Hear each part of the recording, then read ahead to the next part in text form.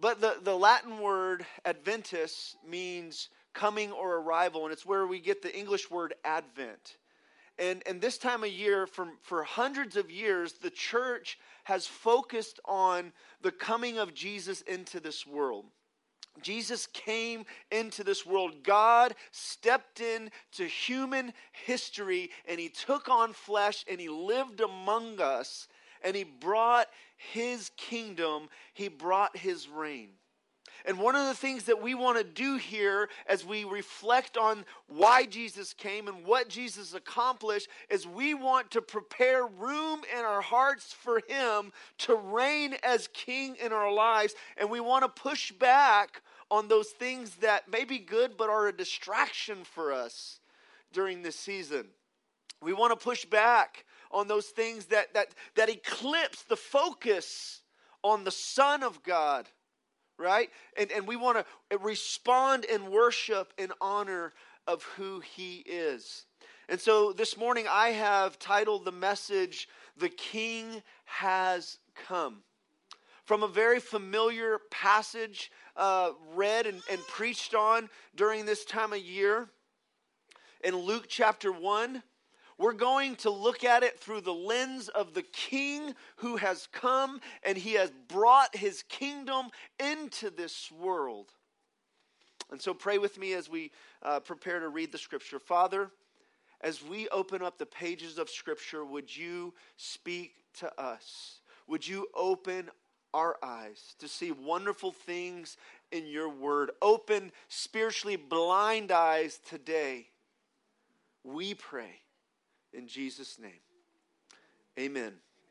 And so let us turn to the familiar story of Jesus coming into the world. We're going back 2,000 years to a young girl, a teenage girl in Israel who was visited by an angel. Luke 1:26 says, "In the 6th month, the angel Gabriel was sent from God to a city of Galilee named Nazareth, to a virgin betrothed to a man whose name was Joseph, of the house of David. The virgin's name was Mary. And he came to her and said, 'Greetings, O favored one. The Lord is with you.'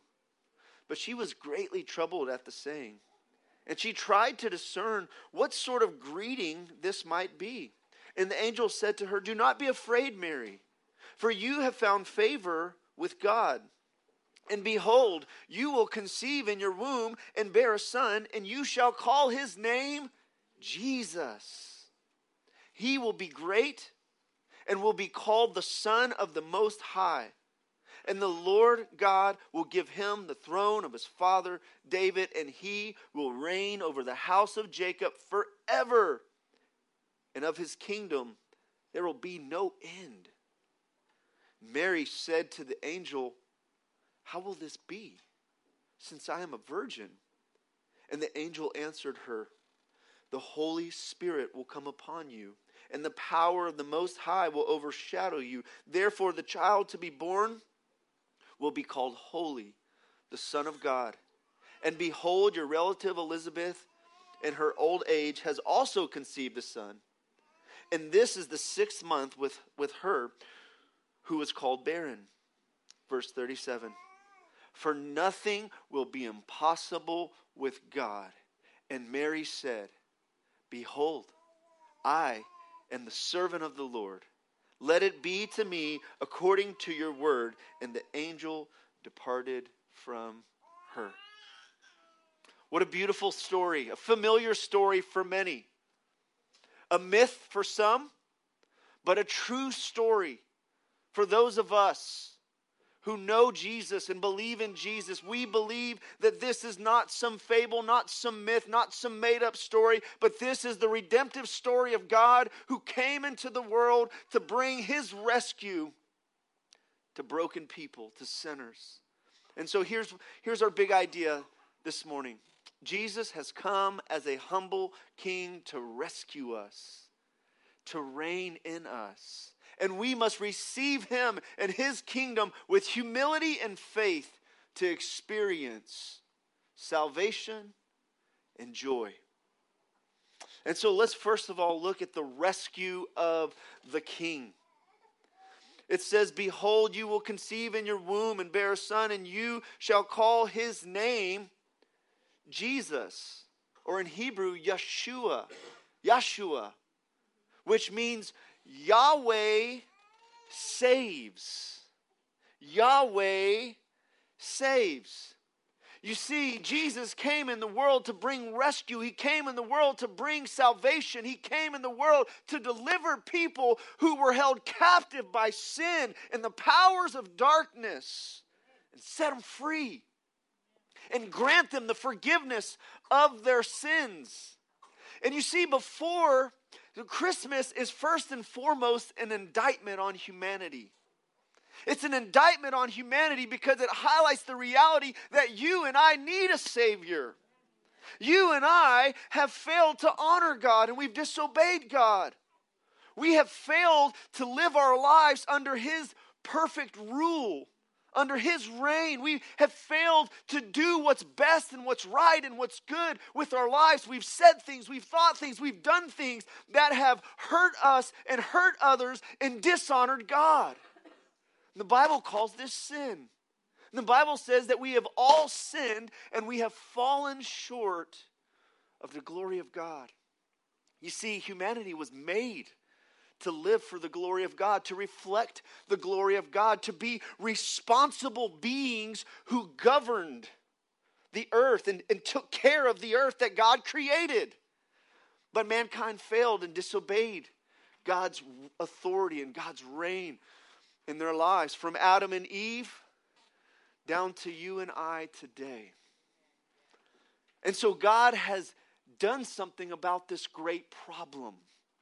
You see, many people think that their greater problems have to do with finance, or have to do with the government, and have to do with other people, and have to do with their circumstances and their relationships. But ultimately, our greatest problem is a sin problem, where we have been separated from the Almighty. We have been cut off because we've rebelled against Him and rejected His ways, whose ways are holy and just and righteous. And so God sends this baby. His plan for rescue was to send a baby. Who would have thought of this? Send a baby. All right? Born of a virgin. A baby who would live in poverty in a poor family in a small town of Nazareth.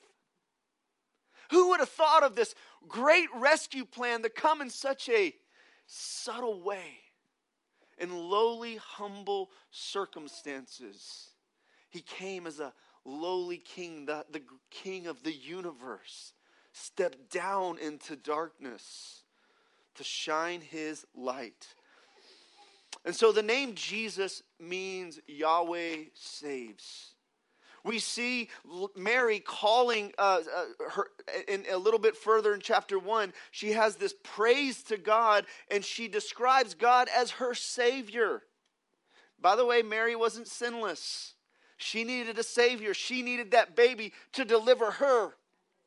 The baby that she would one day deliver, she would need that baby to deliver her from her sins. And she calls God her Savior. In Luke chapter 2, verse 11, the angels proclaim and announce the Savior of the world is born. Christ the Lord, the Savior, is born. And this is good news of great joy, for which we should give glory to God. We should join with the angels, join with the shepherds, join with Mary, and give glory to God for the great things that He has done. His name saves. He is the Savior of the world. And in Luke's gospel, in Luke chapter 19, verse 11, this is considered by theologians the key verse of the gospel of Luke. It describes the purpose and the mission for which Jesus came.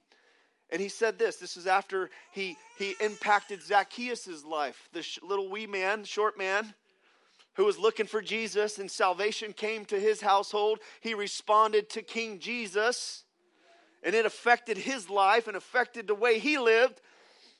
And he responded to Jesus, and Jesus made this statement. He said, "For the Son of Man came to seek and save that which is lost." The Son of Man, Jesus, came. He became a person, a human being, so that he could rescue other human beings, so that you and I can live forever with him and have eternal life. Salvation as a free gift. And so he hung out with these grimy sinners, tax collectors, people who like to party and do a lot of sinning. And it just irked the religious community. They're like, why is he hanging out with them? If he's really holy and righteous, why is he hanging out amongst these folks? And Jesus said, it's the sick that I've come to heal. It's the unrighteous that I've called to repentance. Those who recognize their sickness, those who recognize their unrighteousness, those who recognize their need. He came to preach the gospel to the poor. And I love Luke's emphasis on the kingdom and how Jesus ministered to the poor, being poor himself in this life. And how he lifts the lowly. How he meets the needs of those who are needy. How he includes and brings in the outcast. How he heals the broken, sets the captives free. The kingdom has come. The rescue of the king has come. The reign of the king has come. The angel says he will be great. He will be great. He will be great. He will be the great hero. The great hero of the Bible. The prophets spoke about this one who would come, this Messiah who would come and bring this rescue, and many Israelites waited for it. They looked for it. They longed for it. When will God do something about the brokenness in this world? The Jewish people lived under Roman oppression at the time, and they had been through much turmoil, much war, much difficulty. And they needed a deliverer.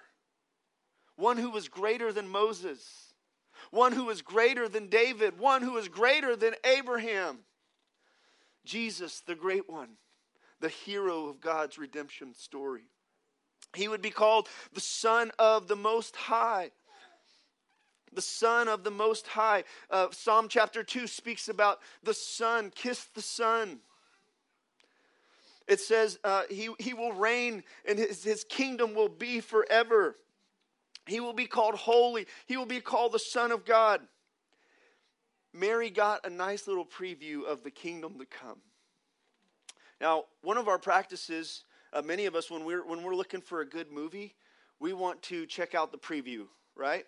The trailer. We want to get a glimpse of what's this movie all about, and why do I want to watch this movie anyways? Is it worth watching? You want to read the reviews. You know, what's the stuff you don't want to hear and see, right? You want to watch something worth watching. And the angel of the Lord gives Mary a preview of the kingdom to come. She gives her a snapshot of King Jesus who would come into the world and bring rescue and bring his reign. Perhaps there's somebody here today that hasn't surrendered to King Jesus yet, that needs his rescue in their lives. And I hope that this preview that you're getting from the scriptures, from this message, would draw you in to respond to the King. I'm getting ahead of myself. Mary's response, by the way, wasn't just simply, oh, praise the Lord, I'm going to have a baby and I'm a virgin. Praise the Lord. Let it be. Now she said, let it be done according to your word. But she first has a question. How can this be? And that's a reasonable question for a teenager to ask an angel who just showed up unexpected and tells her that she's going to have this great king, the Son of God, the Son of the Most High, the Savior, come into the world. It's reasonable that she would ask the question. How can it be? Mary said to the angel, how can this be since I am a virgin? The angel answered to her, the Spirit, the Holy Spirit will come upon you, and the power of the Most High will overshadow you. Therefore, the child to be born will be called Holy, the Son of God. Okay, is that a sufficient answer? Does he give a whole lot of details? He gives a few, but there's an element, well, you're just going to have to take the word of the Lord and trust what's being said. This is going to happen by the power of God. This rescue, this salvation that you need is not going to come by human strength. It's going to come by the supernatural power of God. The Holy Spirit is going to come upon you, Mary. And you're going to miraculously be pregnant. Okay? And at the end of verse 137 says, for nothing will be impossible with God. So it's a supernatural work that the angel points her to and that she responds to. One theologian in his book, Knowing God, he says this: it is from misbelief, or at least inadequate belief about the incarnation, that is Jesus becoming man, taking on flesh, about the incarnation, that difficulties at other points in the gospel story usually spring. But once the incarnation is grasped as a reality, these other difficulties resolve. So this is an important teaching of the Bible that we must get. We must accept by faith. And though we may not understand it fully, though we may have questions like Mary about the particulars, logically it didn't make a whole lot of sense. Naturally, it didn't make a whole lot of sense. But theologically, Mary trusted God. She trusted the supernatural power of God to do what he promised he would do. And it's logical for us who believe in a supernatural being to do supernatural things. I mean, we believe that God spoke creation into existence. We believe throughout Scripture God has done miracles in human history. And through the life of Jesus, when his kingdom had come on earth and was displayed and demonstrated, there was miraculous signs and wonders that pointed to the arrival of the King. The King is here. He's here. Nevertheless, as humans, we struggle with doubts. We have questions. And we need to bring those to God. God's not intimidated by our questions. We don't have to fully understand everything. There is a mystery component to this. Fully God, fully man. There's some mystery in the incarnation. I'll talk about that here briefly. But what we see here is we see Mary bringing her questions in an honorable way. Before that, there was Zacharias, who was told that he was going to have a child, Jesus' cousin, John the Baptist, and he responded with a question and doubt. Therefore, he wasn't able to speak until the baby was born, and he had to write out what the name was going to be, John, right? Tim Keller, in his great book, Hidden Christmas, says this. He says, some doubt seeks answers. Some doubt is a defense against the possibility of answers. There are people like Mary who are won to the truth and are willing to relinquish sovereignty over their lives if they can be shown that the truth is other than what they thought. And there are those like Zechariah who use their doubts as a way of staying in control of their lives and keeping their minds closed. Which kind of doubts do you have? Which kind of doubts do you have? God can handle them. You can talk to him about them. Another theologian says this, that the virgin birth is posted on the guard at the door of the mystery of Christmas. And none of us must think of hurrying past it. It stands on the threshold of the New Testament, blatantly supernatural, defying our rationalism, informing us that all that follows belongs to the same order as itself. And if we find it offensive, there's no point in proceeding further.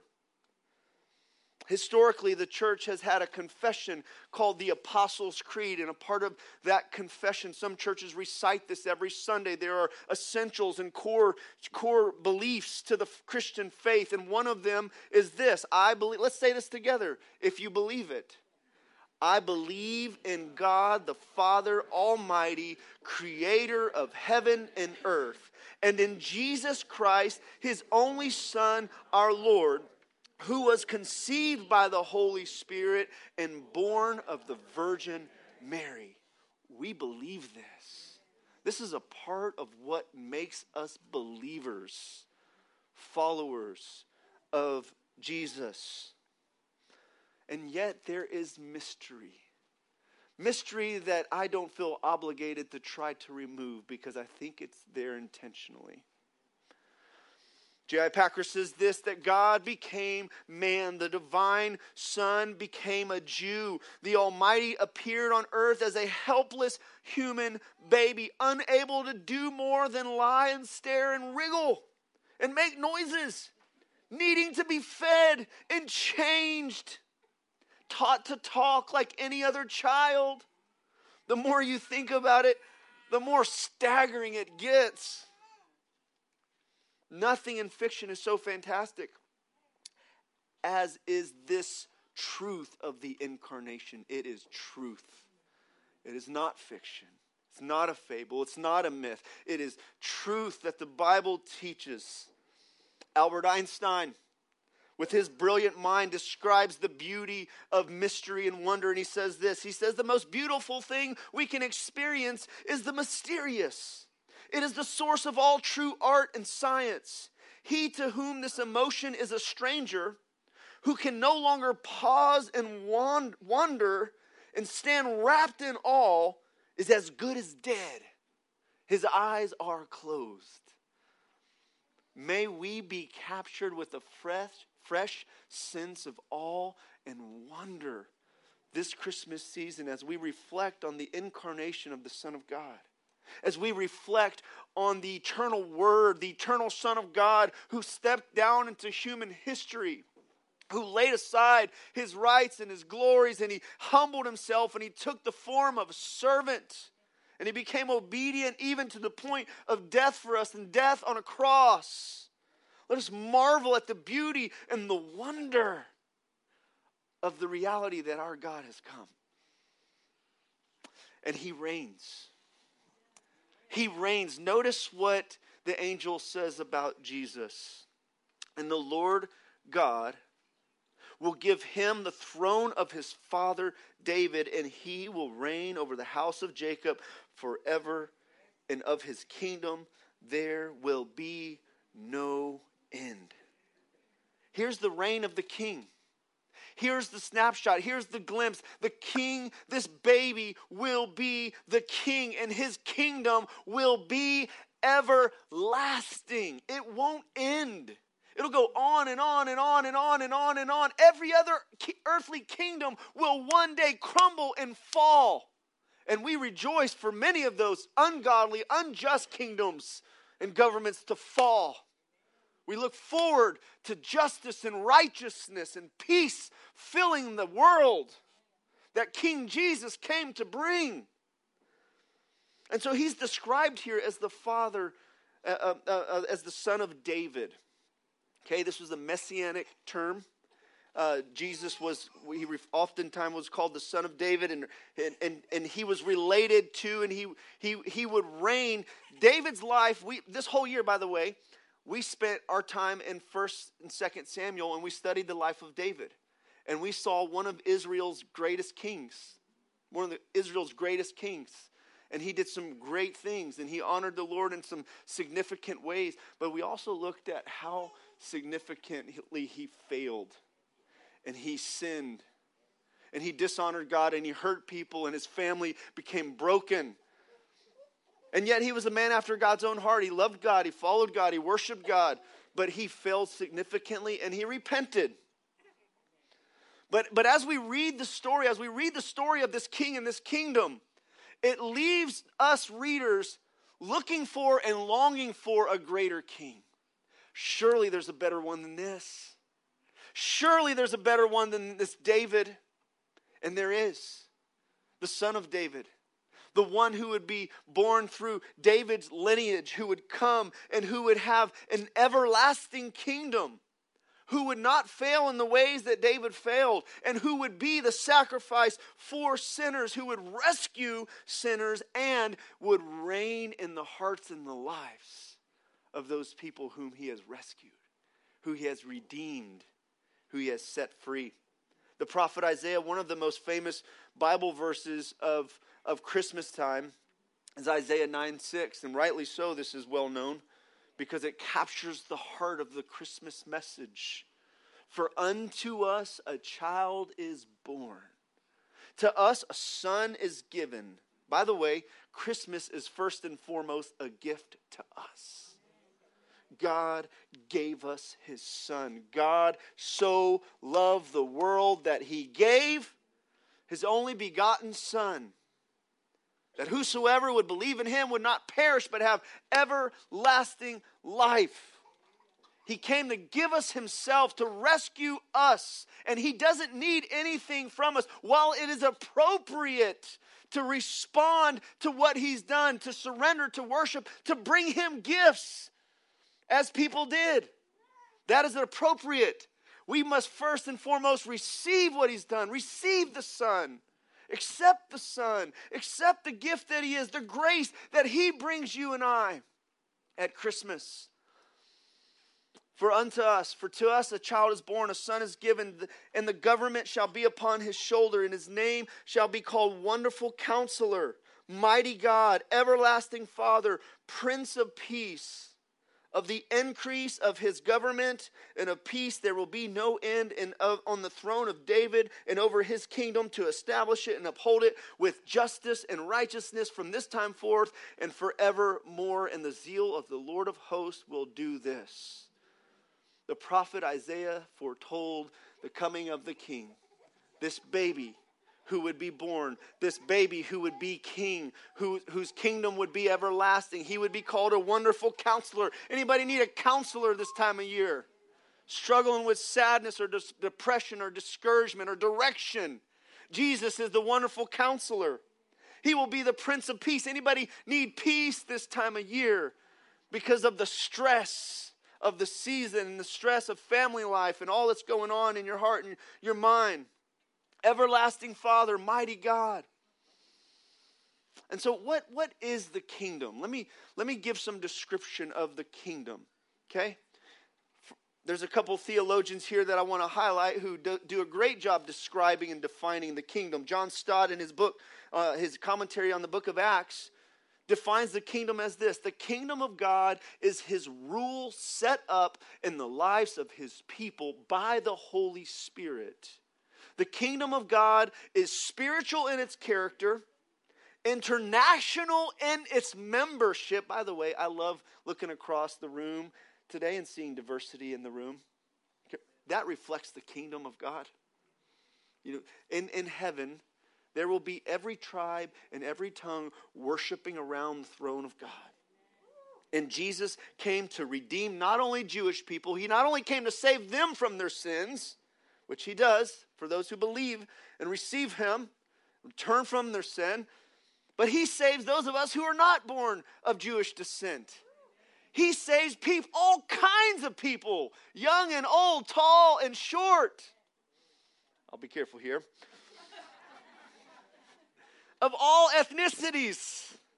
He saves all types of people who receive his reign, who receive him as king. So the kingdom of God is his rule set up in the lives of his people by the Holy Spirit. The kingdom of God is spiritual in its character, it's international in its membership, and it's gradual in its expansion.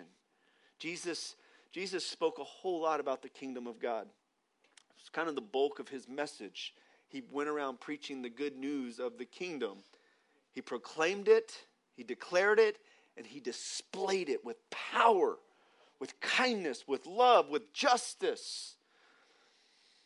And he said the king is here. The kingdom of God is at hand. But Jesus described the kingdom of God as a tiny mustard seed. in Matthew 13. Tiny mustard seed. It's a tiny seed, but it grows into this tree where birds can come and take shelter. And so there's this gradual expansion in the hearts and the lives of people from one person to the next. I love just the rescue in Alex's life, and then just kind of the domino effect, right? And just how the Lord has used the family and the witness of the family, and then her witness impacting Natalie, right? And I just love the domino effect of the kingdom of God and how God works in families and through families, and how lives are changed one at a time, and sometimes families at a time. And God's working in hearts and changing lives and bringing rescue, bringing redemption, and reigning in hearts.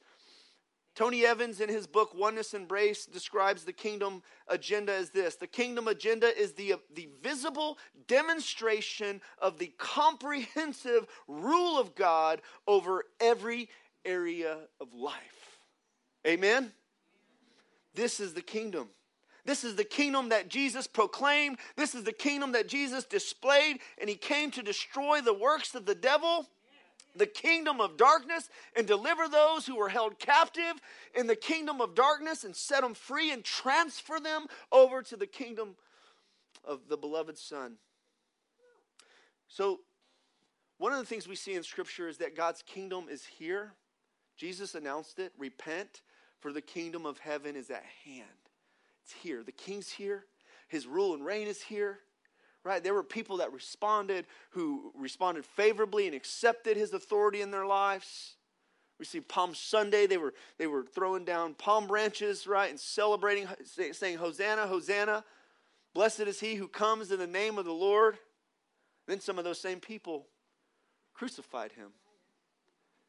Shouted out, crucify him. Right? And so Jesus came proclaiming his kingdom, displaying his kingdom.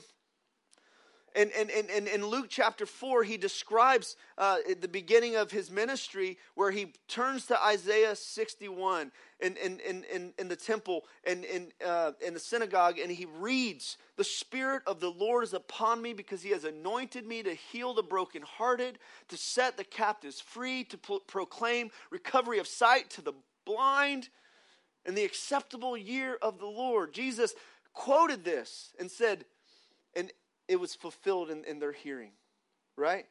And so in quoting it, he's describing himself as the Messiah, as the King, and saying, it's fulfilled here.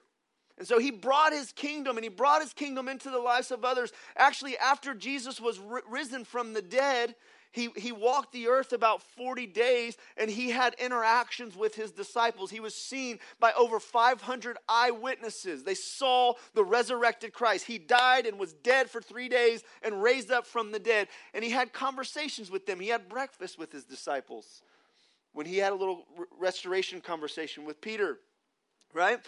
And so Luke records, Luke volume 2, he says what Jesus talked to them about during that time was the kingdom of God. That was his message. He preached it when he was walking the earth. He preached it after he was resurrected. And then at the end of Acts, by the way, Acts finishes with Paul imprisoned, and not so bad of a imprisonment. He had his own place. But it says that he was proclaiming the kingdom. He's proclaiming the kingdom. And so what we see in the life of Jesus coming into this world and Luke's gospel is we see the kingdom displayed, the kingdom declared. And then after he ascended into heaven after the resurrection, we see the church getting the Holy Spirit, the power of the King in their lives to carry that message to the nations. And we see God moving and working and transforming lives. Charles Wesley, one of my favorite Christmas hymns, captures the heart of this reality that we celebrate during Christmas time. And this is verse 2 of "Come Thou Long Expected Jesus." You know what? I'll sing it. You can join in with me. Born thy people to deliver, born a child, yet a king, born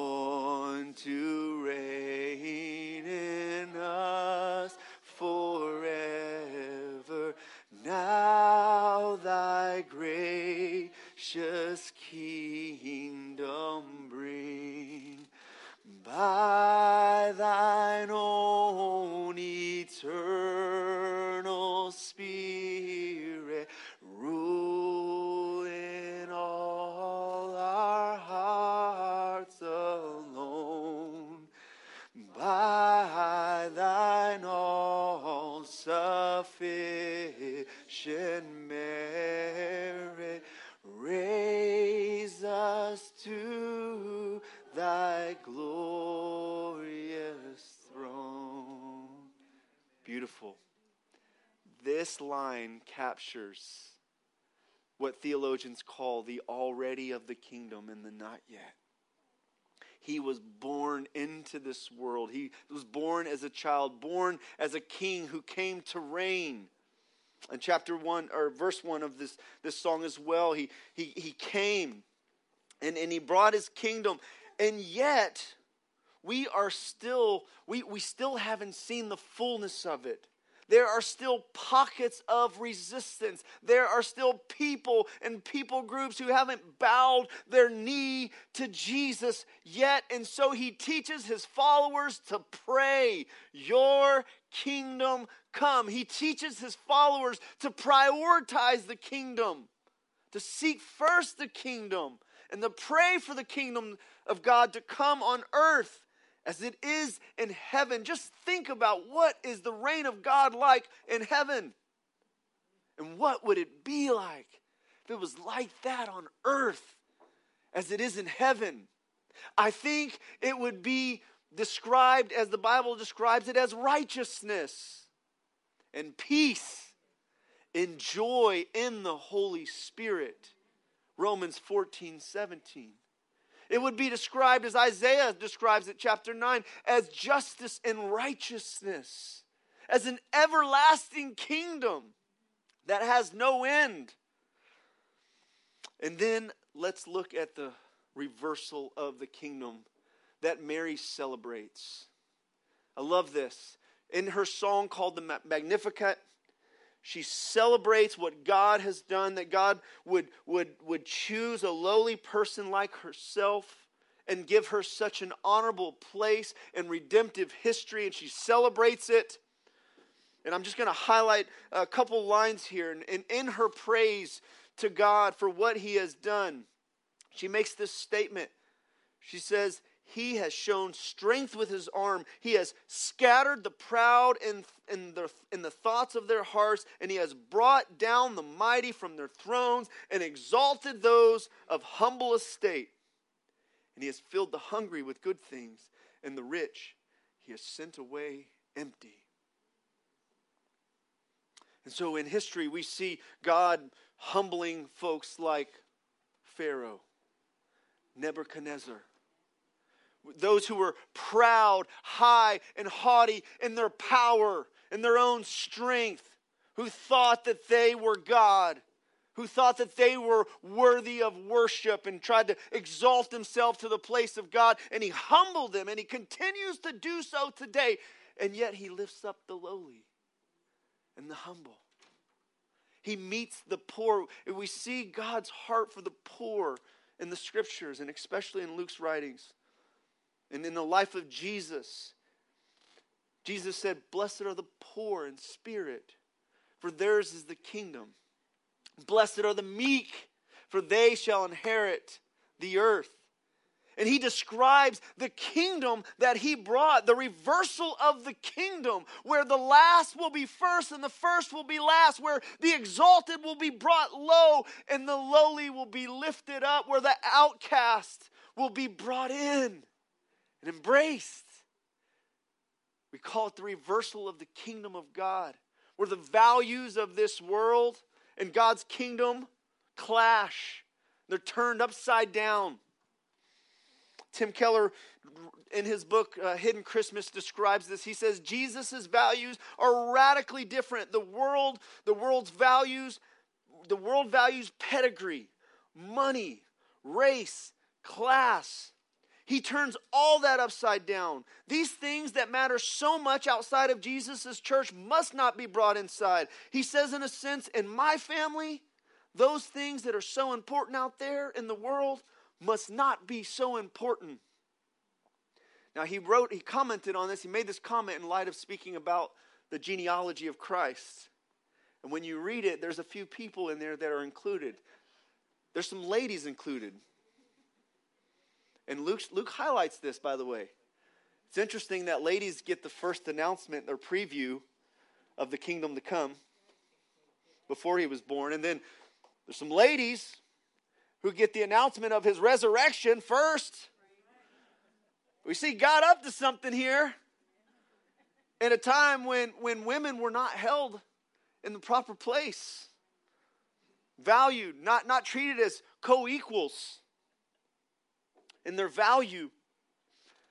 And so he's commenting, Tim Keller comments on this kingdom reversal here, that I call it, and from the lineage of Jesus in Matthew's gospel. And he mentions Tamar, Rahab the harlot, a Canaanite harlot who wasn't even Jewish, and Ruth the Moabite, who are included in the lineage of Jesus. And Jesus isn't ashamed to have them a part of the family heritage.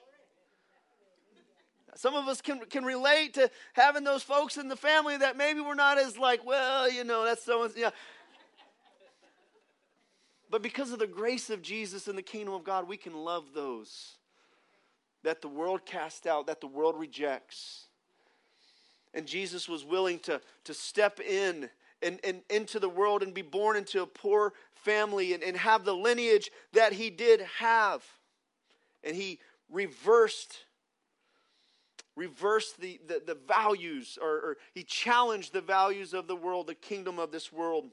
And he celebrated this, by the way, in Luke chapter 10, after his disciples went on a mission trip and they had the message of the kingdom, the good news to declare.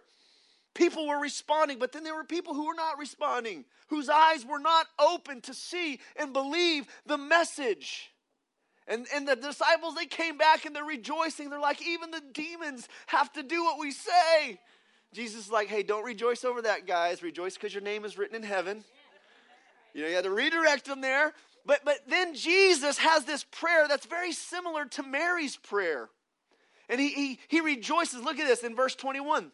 In that same hour, he rejoiced in the Holy Spirit, and he said, I thank you, Father, Lord of heaven and earth, that you have hidden these things from the wise and understanding and revealed them to little children. I like how Eugene Peterson paraphrases it. He says that you've hidden these things from the proud know-it-alls, and you've revealed them to the childlike, to those who are humble and teachable and hungry. He says, yes, Father, for such is your gracious will. All these things have been handed over to me by my Father, and no one knows the Son except the Father, and who the Father is except the Son, and anyone to whom the Son chooses to reveal them. Jesus celebrates the way that the Father was working and how the revelation of the kingdom had come to humble people. And so lastly, let me finish with a response. Because your response matters. We must respond to this king. And no response, a non-response is a response. All right? You must respond to the king. What are you going to do with this news that you've heard? How are you going to live in light of the reality that Christ has come as the King of the world, the Savior of the world? Are you going to receive him and his message like Mary did? In faith, trust him by believing his message. Surrender to him by embracing his agenda. As Mary said, let it be done according to your word, according to the word of the Lord. Or as Jesus prayed, Father, not my will, but yours be done. As he was wrestling in the Garden of Gethsemane before he went to the cross. You see, we must surrender our wills to him, to the King. Are we going to praise him for what he has done? He's brought rescue. He's brought restoration. He's brought reconciliation. He's reversed. He's brought the valleys up and the mountains low. Those with much, he sent away empty. Those with little, he's filled them with good things. Are we going to worship him for who he is like Mary did? She says, your name is holy. You're my Savior. Your name is holy. You are mighty. You've done great things. Your mercy is for those who fear you. She praises God for her faithfulness to her ancestors, to her fathers. God promised that he would bring rescue, that God promised that he would bring blessing to his people. Mary is an example for us in how we are to respond in trust and surrender to Jesus. She's, as the angel said, for nothing will be impossible with God. And Mary said, behold, I am the servant of the Lord. Let it be to me according to your word. That's the proper response to Christmas. That's the proper response to the King who has come. She praised God and expressed her joy. She magnified God. She described him as Savior. She described him as mighty and holy. She said, you've looked on me, my lowly estate. She must have felt seen by God and honored by God, that God would graciously choose her. She declared, he's done wonderful things, great things for me. He shows mercy. He shows strength. He scatters the proud. He brings the mighty down from their thrones. He exalts the humble. He has filled the hungry. He has sent the rich away empty. He has helped Israel. He has fulfilled his promise. And this is a very similar prayer to Hannah's prayer in 1 Samuel chapter 2. Very similar. It echoes Hannah's prayer. There were worshipers who surround the Christmas story. Mary and Elizabeth, Zechariah, the angels who proclaim glory to God in the highest, the shepherds who went away praising the Lord, Simeon who held Jesus as a child in his hand and said, Lord, now my eyes have seen your salvation and you are letting your servant depart now in peace. Anna, who was a worshiper, it is fitting and appropriate for us to respond to the King with worship. And so let me just close with a couple points of application as the worship team comes up to lead us. First of all, ponder the great things that God has done in bringing us rescue. You and I need a Savior. And Jesus came to save us from our sins, from the power of sin, from the penalty of sin, from one day the presence of sin. And he offers forgiveness of sins. He offers freedom from sin dominating our lives. He offers us friendship with God, restored relationship, reconciliation with God, which should translate into our other relationships. Mary treasured these things. She was pondering them in her heart. She thought about what God has done. And next, prepare room in your hearts for Jesus, the King. For hosting Jesus in your home for the holidays. Is there room in the inn for this child? Is there room in your home and your heart for this child? Let every heart prepare him room. Joy to the world, the Lord has come.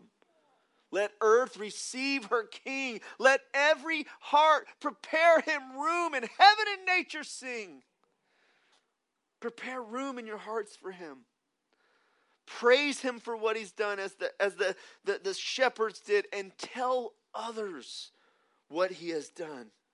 What a great time to testify, to witness, to tell others. And lastly, pray for his kingdom to come and his will to be done on earth as it is in heaven. If you all would bow with me.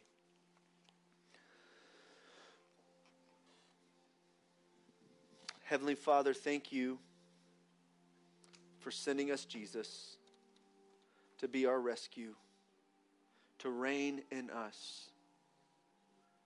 So come and have your way in our lives. Teach us about your kingdom. Teach us to prioritize your kingdom.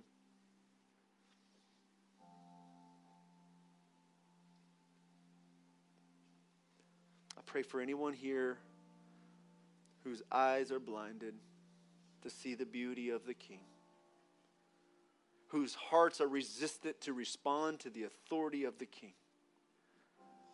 And I pray that you would graciously grant repentance, graciously open their eyes, and rescue them, heal them, set them free. In Jesus' name we pray. Amen.